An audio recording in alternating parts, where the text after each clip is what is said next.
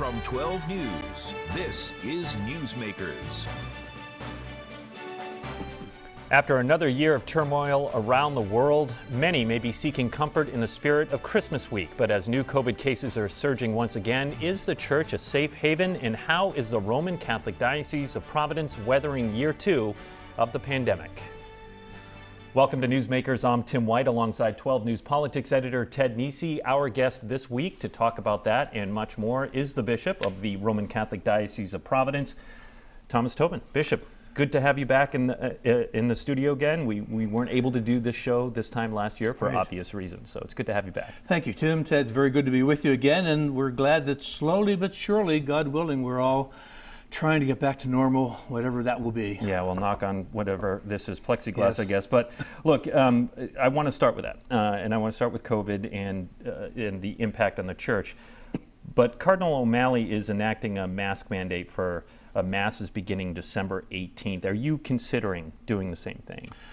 At this point, it's not under active consideration, although as we speak right now, we know the governor will be coming with some new announcements even today as we tape. So we will certainly cooperate with whatever the state asks us to do to the very best of our ability. Right now, I'm not inclined to, at least from a church point of view, issue any mask mandates or any vaccine mandates. I realize sometimes those things are necessary, and I suppose it's a necessary evil, but I think it should be the last resort. It should be something we avoid if at all possible. How come? Well, people, first of all, have a right to worship. But that wouldn't prevent them from worshiping. No, it wouldn't, but it's another restriction. It makes it difficult for people, and also because we recognize that the whole question now of masking and vaccination mandates, and I am fully vaccinated, by the way, and I've tried to encourage people to do that. It's a very controversial, very divisive thing for people. So I think if at all possible, it should be left on a voluntary basis, and people will do, they should be encouraged, people will do, hopefully, what is the right thing to do for themselves, their families, for their community, for the church, for the common good. So I think the better approach, if at all possible, is to encourage people to wear a mask, to encourage people to be vaccinated. I think mandates should be a last resort. You said you're fully vaccinated. Just recently, Father Joseph Santos died of COVID-19, and I'm wondering if you know how many priests in the diocese are vaccinated. I do not. I have no way of verifying how many of our priests are vaccinated or not. It's not something I've asked about.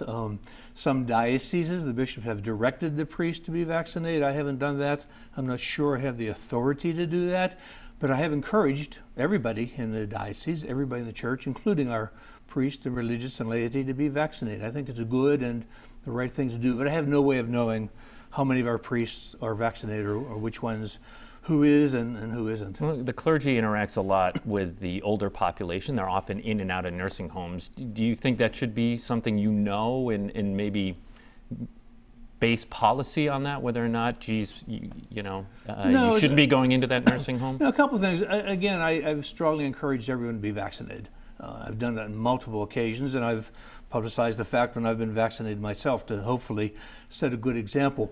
But I don't think I have the authority to mandate our priests to be vaccinated. I would hope that their sense of commitment to their ministry, their desire to do the right thing, would encourage them. And I think, my guess is that the vast majority of our priests have been vaccinated, just from common conversations and so forth. But I haven't measured that. I haven't asked about it. But I think the vast majority of our priests have been vaccinated. I'm curious, sticking on vaccinations, Bishop, you mentioned about sort of the spectrum of opinion among the bishops nationwide on how to handle COVID policy. And I've seen some disagreement about providing religious documentation for religious exemptions on vaccinations, which I know is a topic of controversy. Have you had any broad policy on that for the Diocese of Providence? And do you have any sense of if a lot of Catholic priests are giving religious exemptions in Rhode Island? Again, we tried to take a middle course on that. As you know, and you're suggesting the Catholic Church has been very clear that it is morally acceptable to receive the vaccines. I mean, the popes have been vaccinated. The Bishops' Conference has encouraged it, and I think most bishops, I'm sure the vast majority of bishops have been vaccinated. So it is morally acceptable to do so. So what we've said to the priests is that they cannot sign something that says that being vaccinated is contrary to the Catholic Church teaching. What we have said is if an individual comes to you and says, I have personal moral concerns, objections to this, I as an individual have difficulties with this, the priest can sign something that affirms the fact that this individual has a problem. So a priest, remember the clergy, can affirm the fact that an individual person is struggling with this, has moral difficulties, but they can't say that being vaccinated is against the teachings and law of the church, because simply it isn't. The church has encouraged people to be vaccinated. I want to go back to some of the pandemic-related questions about mass and services that Tim was talking about. There was a report in the Wall Street Journal a couple weeks back now that across the country, all different denominations, attendance at religious services in many cases still remains down quite a bit from the level before the pandemic. What are you seeing in the Diocese of Providence when you compare, and I know it can be hard to count each weekend, but overall, what's your feeling on mass attendance now versus before the pandemic? What we've heard in speaking with our priest, again, in informal settings, more than any formal consultation, but in informal settings, what we've heard is that the vast majority of people have come back to Mass following the worst, the darkest days of the pandemic. I don't think everybody's come back. I think some people are still a little bit reluctant, or maybe they've just drifted away. I don't know. It's hard to measure that. Some people have been comfortable staying home on Sunday mornings in their pajamas and watching Mass on TV, perhaps, or watching something else. So some people have drifted away. Some people have gotten comfortable not going to Mass. Some people are still a little bit afraid of being in a crowd, in a large gathering place. But what we're hearing is that most of our people have come back to Mass. Now, again, as we go through another surge, another outbreak with whatever restrictions are coming down the line, it will probably discourage people again from coming to Mass. But we hope people will feel safe, will come to Mass. It's very important for them personally and spiritually. And keep in mind, as far as I know, the churches, Catholic or otherwise, at least in this area, Catholic churches have not been a source of any major outbreaks of COVID from the very beginning. I don't think there have been any accounts of any large outbreaks of the coronavirus coming from church congregations. So we've tried to do our best. We've been safe during the restrictions. We kept people separated. They were wearing masks. We were following right protocols for distribution of Holy Communion and use of holy water and everything else. So our churches have been very safe. They continue to be safe. So we hope people will be comfortable when coming back to Mass, especially now as we're, entering the Christmas season. It's such an important time for people. We want them to come back.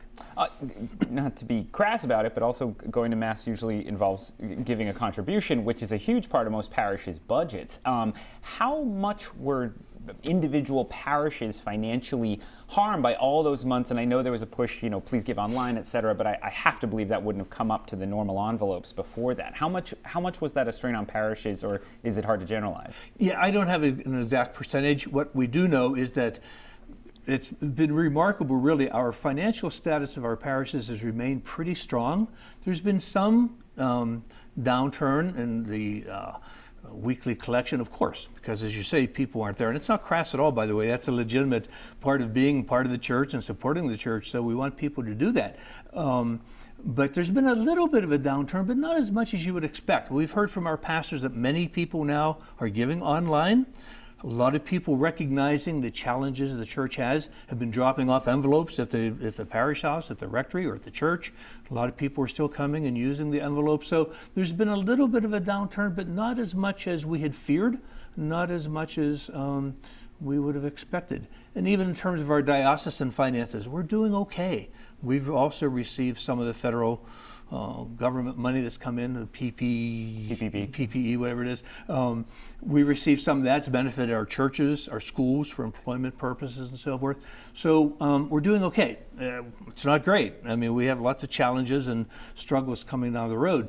But overall, we've fared much better than we feared we would, recognizing the struggles and the difficulties that people have. But people have been remarkably generous, both to our parishes, to our schools, the diocese, and we're very grateful to them and very grateful to God for that. It's been okay. On the flip side, Ted and I were talking prior to the program, and Ted had brought up that enrollment at Catholic schools went up during the pandemic. Is that right? Yes, that's the number we have. I think, again, recalling my memory, I think in general, the Catholic school enrollment across the diocese has gone up 5 or 6%. And again, it's because our Catholic school administrators, faculty, teachers have done a great job with that. And we stayed open when the public schools were closed, again, keeping everybody safe, but we stayed open. So I think our enrollment went up across the board 5 or 6%, high schools, elementary schools, and we're grateful for that. Again, our teachers, administrators, staff have done a great job. And I think a lot of people have discovered the value of our Catholic schools, and we hope that that carries over when all this is over and done with. Just briefly on that, how have you, there's been a lot of controversy in the public schools around the policies on if someone is a close contact and taking the kids out and all of that. How have you been able to maybe keep them open more without having outbreaks in the schools? Yeah, again, I think our teachers, administrators have done a great job in terms of keeping the kids safe, following the rules, wearing masks in the classrooms and so forth. So they've been very careful about it. But all of this is pretty locally managed, so it's not as if the diocese can track this every single day in every single school. We have high schools, elementary schools, but what we hear is that they've done a good job in terms of being very careful and working with individual situations. So I think our people have done a good job. Zooming out a little bit and sort of touching on Ted's attendance question, I want to read a tweet that you posted the other day. You wrote that, "I see that according to a new Pew Research survey, 33% of U.S. adults say that religion is not very important to them. Perhaps that points to a primary cause of many of our problems. God is missing from our lives. We need a spiritual revival in our country." Bishop, what does a spiritual revival look like to you? Well, again, first of all, keep in mind that survey is not just about Catholics. That's about religion across the board. Catholic, Protestant, evangelical, Jewish, Muslim, whatever. So it's across the board about religion in general. And I think it points to the fact we are living in an age that's become more secular. To me, a religious revival would mean that people are more aware of God in their daily lives, that people pray more individually and as families. It means that people go back to the churches and temples and synagogues and mosques to be with the community of faith. All those things, and then that those values become part of our public life and part of their personal lives. That's why, if God is missing, there's something missing from our lives. And if God is missing from society, there's something missing there too. The soul of our community, the soul of our society is gone if we don't have that sense of the awareness of the presence of God. St. John Paul II, Pope John Paul II, often spoke about the practical and existential atheism of our age. He said people no longer bother to deny publicly the existence of God. The Pope said we simply try to live our lives without him. It's like we put God in a corner. He's like a fire extinguisher. We pull him out whenever we need him. Otherwise, we want him in a corner not to get in the way. And that's the practical atheism of our age. And I think that's what that survey is reviewing, not just for the Diocese of Providence, not just for the Catholic Church, but for people of faith in general. And I think that's what that survey is indicating. We have about a minute before we have to go to break, but I got to ask you about Twitter. You have had an on-again, off-again relationship with the social media platform. Yes. And you have tweeted out things that have rubbed even folks in your own flock the wrong way. But you're back on Twitter again. We just put it up on the screen. Sure. Are you taking a different approach? I would say it's a different approach. I guess I'm probably using it a little bit less frequently now than I did previously. I think at one point in my Twitter life I was probably tweeting 2 or 3 or 4 times a day. No, it's more like 3 or 4 times a week, perhaps. It goes in cycles. But are you more mindful? I try to be a little bit more careful, recognizing that what I say, it's often, although often intended as an individual, I'm speaking, people will interpret it as a statement of a bishop, a statement of the church, what's not always intended that way. So I try to be more careful, but my commitment to Twitter is not necessarily a lifetime commitment. It might come and go, who knows? It's not something you have to adopt for life, but we'll see how it goes in the future. It probably won't last forever. All right, we're going to take a break on the program. Our guest is Bishop Thomas Tobin. When we come back, his future with the diocese. Stay with us. You're watching Newsmakers.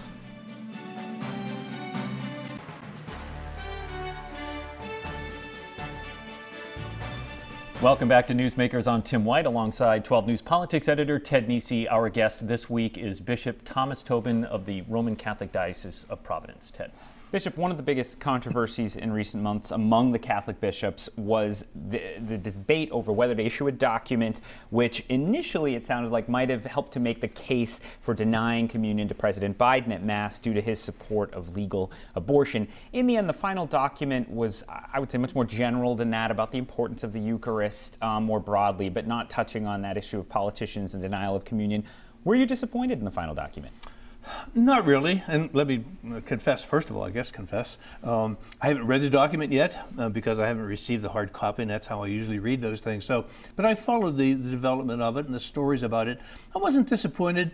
I expected that's how it would come out. If you look, we were just talking about my Twitter feed, my Twitter account. If you look back at my Twitter account back in May, when all this was a hot button issue, I said then, when everything was said and done, I expected the bishops would have a very nice and beautiful and prayerful statement about the Eucharist, and that the enforcement of the Eucharistic discipline would still pertain to the local bishop.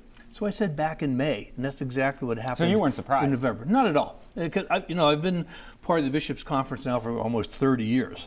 So I have a pretty good sense of how these things develop and how it works. And, the document that the bishops read, it certainly evolved. I think when those who were writing it or promoting it started out, they expected something a little bit more political, a little bit more tangible. But as these things evolve, after discussion and prayer and consultation, it became a little bit more, what should I say, a little more general, a little more pastoral, a little more spiritual. And that's not a bad thing. Again, the bishops right now are launching a 2-year program calling Eucharistic Revival, be a nationwide program of trying to remind Catholics how important the Eucharist is, what it means to receive Holy Communion. So this document now is the launching point of this 2-year program of Eucharistic Revival. So it's serving a very important purpose, and I hope people take it and read it and reflect upon it. It's interesting, though, because I would say, I think you'd agree, you are fairly outspoken on the issue of abortion, and, bringing up, mentioning it, it's on your Twitter feed, etc., and yet you're not upset that became a more maybe pastoral than political document. And as far as I know, you've never denied communion or instructed priests to deny communion to any of the many pro-choice Catholics in your flock who are political leaders. How do you square the fact that you are more outspoken on that, and yet it seems like you're not willing to go quite as far on some of this as some of your brother bishops who feel equally strongly about prioritizing abortion? Sure. Well, again, the document, going back to that, was never intended to be about abortion. It was intended to be about the Eucharist. Again, launching this 2-year period of Eucharistic revival that all the Catholics in the diocese will be hearing about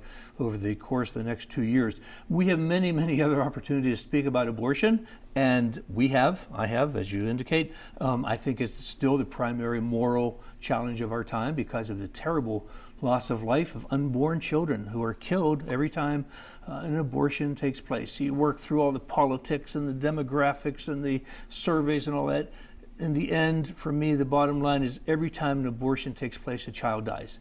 And we have to take that very, very seriously. Everybody does. I think members of our community and certainly members of the Catholic Church and priests and bishops. Every time an abortion takes place, a child dies. Pope Francis, God bless him, said abortion is murder. Can't get any more clear, plain, simple and yet he than that. didn't bring it up with the president, and you expressed disappointment about that. Yes, I had hoped that the Holy Father would be more direct. Now, again, we don't know exactly what was said in that 90-minute conversation. President Biden said that didn't come up, and I presume we can take that at face value. But we don't know exactly what was said during that meeting. But the Holy Father has certainly been very clear and very direct. He said abortion is murder. And he said every time an abortion takes place, it's like hiring a hitman. So the Pope has been very clear and very outspoken, and much to his credit. And I admire that and I appreciate that about speaking of the evil of abortion. When you start to apply it to individual situations, individual politicians and so forth, that's when a great deal of prudence and pastoral and prudential judgment comes into play, I think. And by the way, we just had the hearing at the Supreme Court about Roe v. Wade.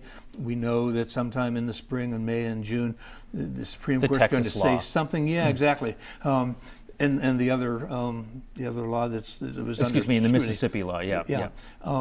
So I mean, they're looking at all those issues, but we know that sometime in the spring, the Supreme Court's going to say something very important about abortion. We don't know what it will be, but certainly between now and then and at that time, we'll have many, many other opportunities to talk about that issue. As a teaching church, we need to teach people, remind people why this is so important. We always ask you about the state of the Catholic Church this time of year, and I read in the Valley Breeze, the newspaper The Valley Breeze, that All Saints Church in Woonsocket is expected to close in the coming months. How many other church closures should we expect in 2022? Do you know yet? No, and again, these things evolve on a month-to-month basis. We know the number of our churches are struggling in terms of enrollment and finances and participation and so forth. It's an ongoing process. When I came to the diocese almost 17 years ago, we had 150 parish churches. Now we have 125. So we've lost 25 parishes in those years, and many other places have been joined together under the leadership of one pastor, one pastoral team. But we've had 25 churches actually closed in 25 parishes actually closed in those years, and that process will continue. But a lot of it happens when a priest is retiring or when a priest gets ill. So we and how many priests will be eligible for retirement in 22? Oh gosh, I don't know offhand. I think it's 5 or 6. And how many are getting ordained? We have 1. And that's happening every year. There's a mismatch there. Yeah, right. Every year we have 5 or 6 or 7 retire, and unfortunately some pass away. And every year we have 1 or 2 slated for ordination. So those numbers will change. Again, when I came here, we had 300 diocesan priests. Right now we have about 220. So that's a huge change in just 16 years, 17 years. You mentioned the newer priests, and there was a survey of Catholic priests done last month, which was interesting, by University of Texas at Austin and Baylor.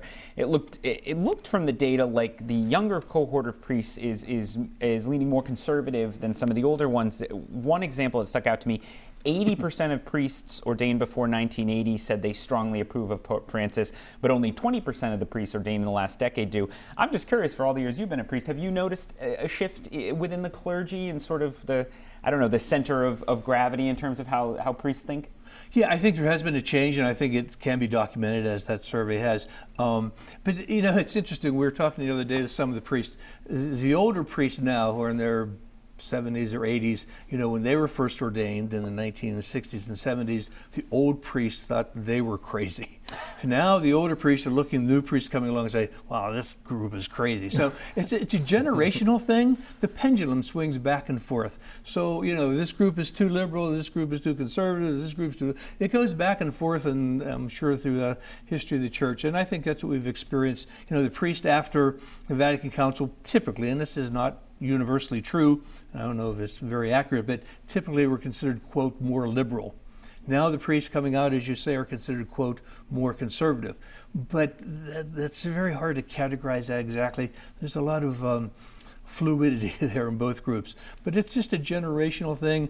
People shouldn't overreact to it. Our priests are good guys. They're faithful. They're working very hard and doing well. And we're proud of our priests and grateful for what they do. The older priests who have served well, younger priests who are willing now to jump into the fray and work hard, our guys are doing great. I love our priests. You turned 75 in 2023, which is the retirement age for bishops. I guess my first question is, do you plan on remaining with the diocese through 2023 until you turn 75? And does that necessarily mean when you reach 75, you have to retire? Sure. Well, the law of the church is pretty clear. When a bishop turns 75, he must submit his letter of retirement to the Pope. That's in the law of the church and canon law. So that's pretty clear. And yes, I expect to be here for at least those intervening months. It's about a year and a half away now. The other thing to keep in mind, though, is when a bishop sends in his letter of retirement, it's not accepted right away, usually. In my case, it might be. Why do you say that? But that's not always true. There are bishops serving now who are well over 75, even 76 or beyond. So, I think it depends on a lot of things. But even though I will be sending my letter in when I turn 75, it doesn't mean that it will be accepted right away. And I expect to remain here after I retire and help out the new bishop in whatever way I can. Oh, you don't plan to move back to Pittsburgh? No, I expect to be here. Again, I will have been here for 18 years, so it's become home for me. I love the Diocese of Providence. I love Rhode Island. I'm very happy here. And if I can stay, again, things might change, but my plan is to stay and help out the new bishop, whoever that is, in whatever way I can. We have a minute left, so I always like to give you an opportunity to talk about the Keep the Heat on Low Income Heating Assistance Program that the diocese has.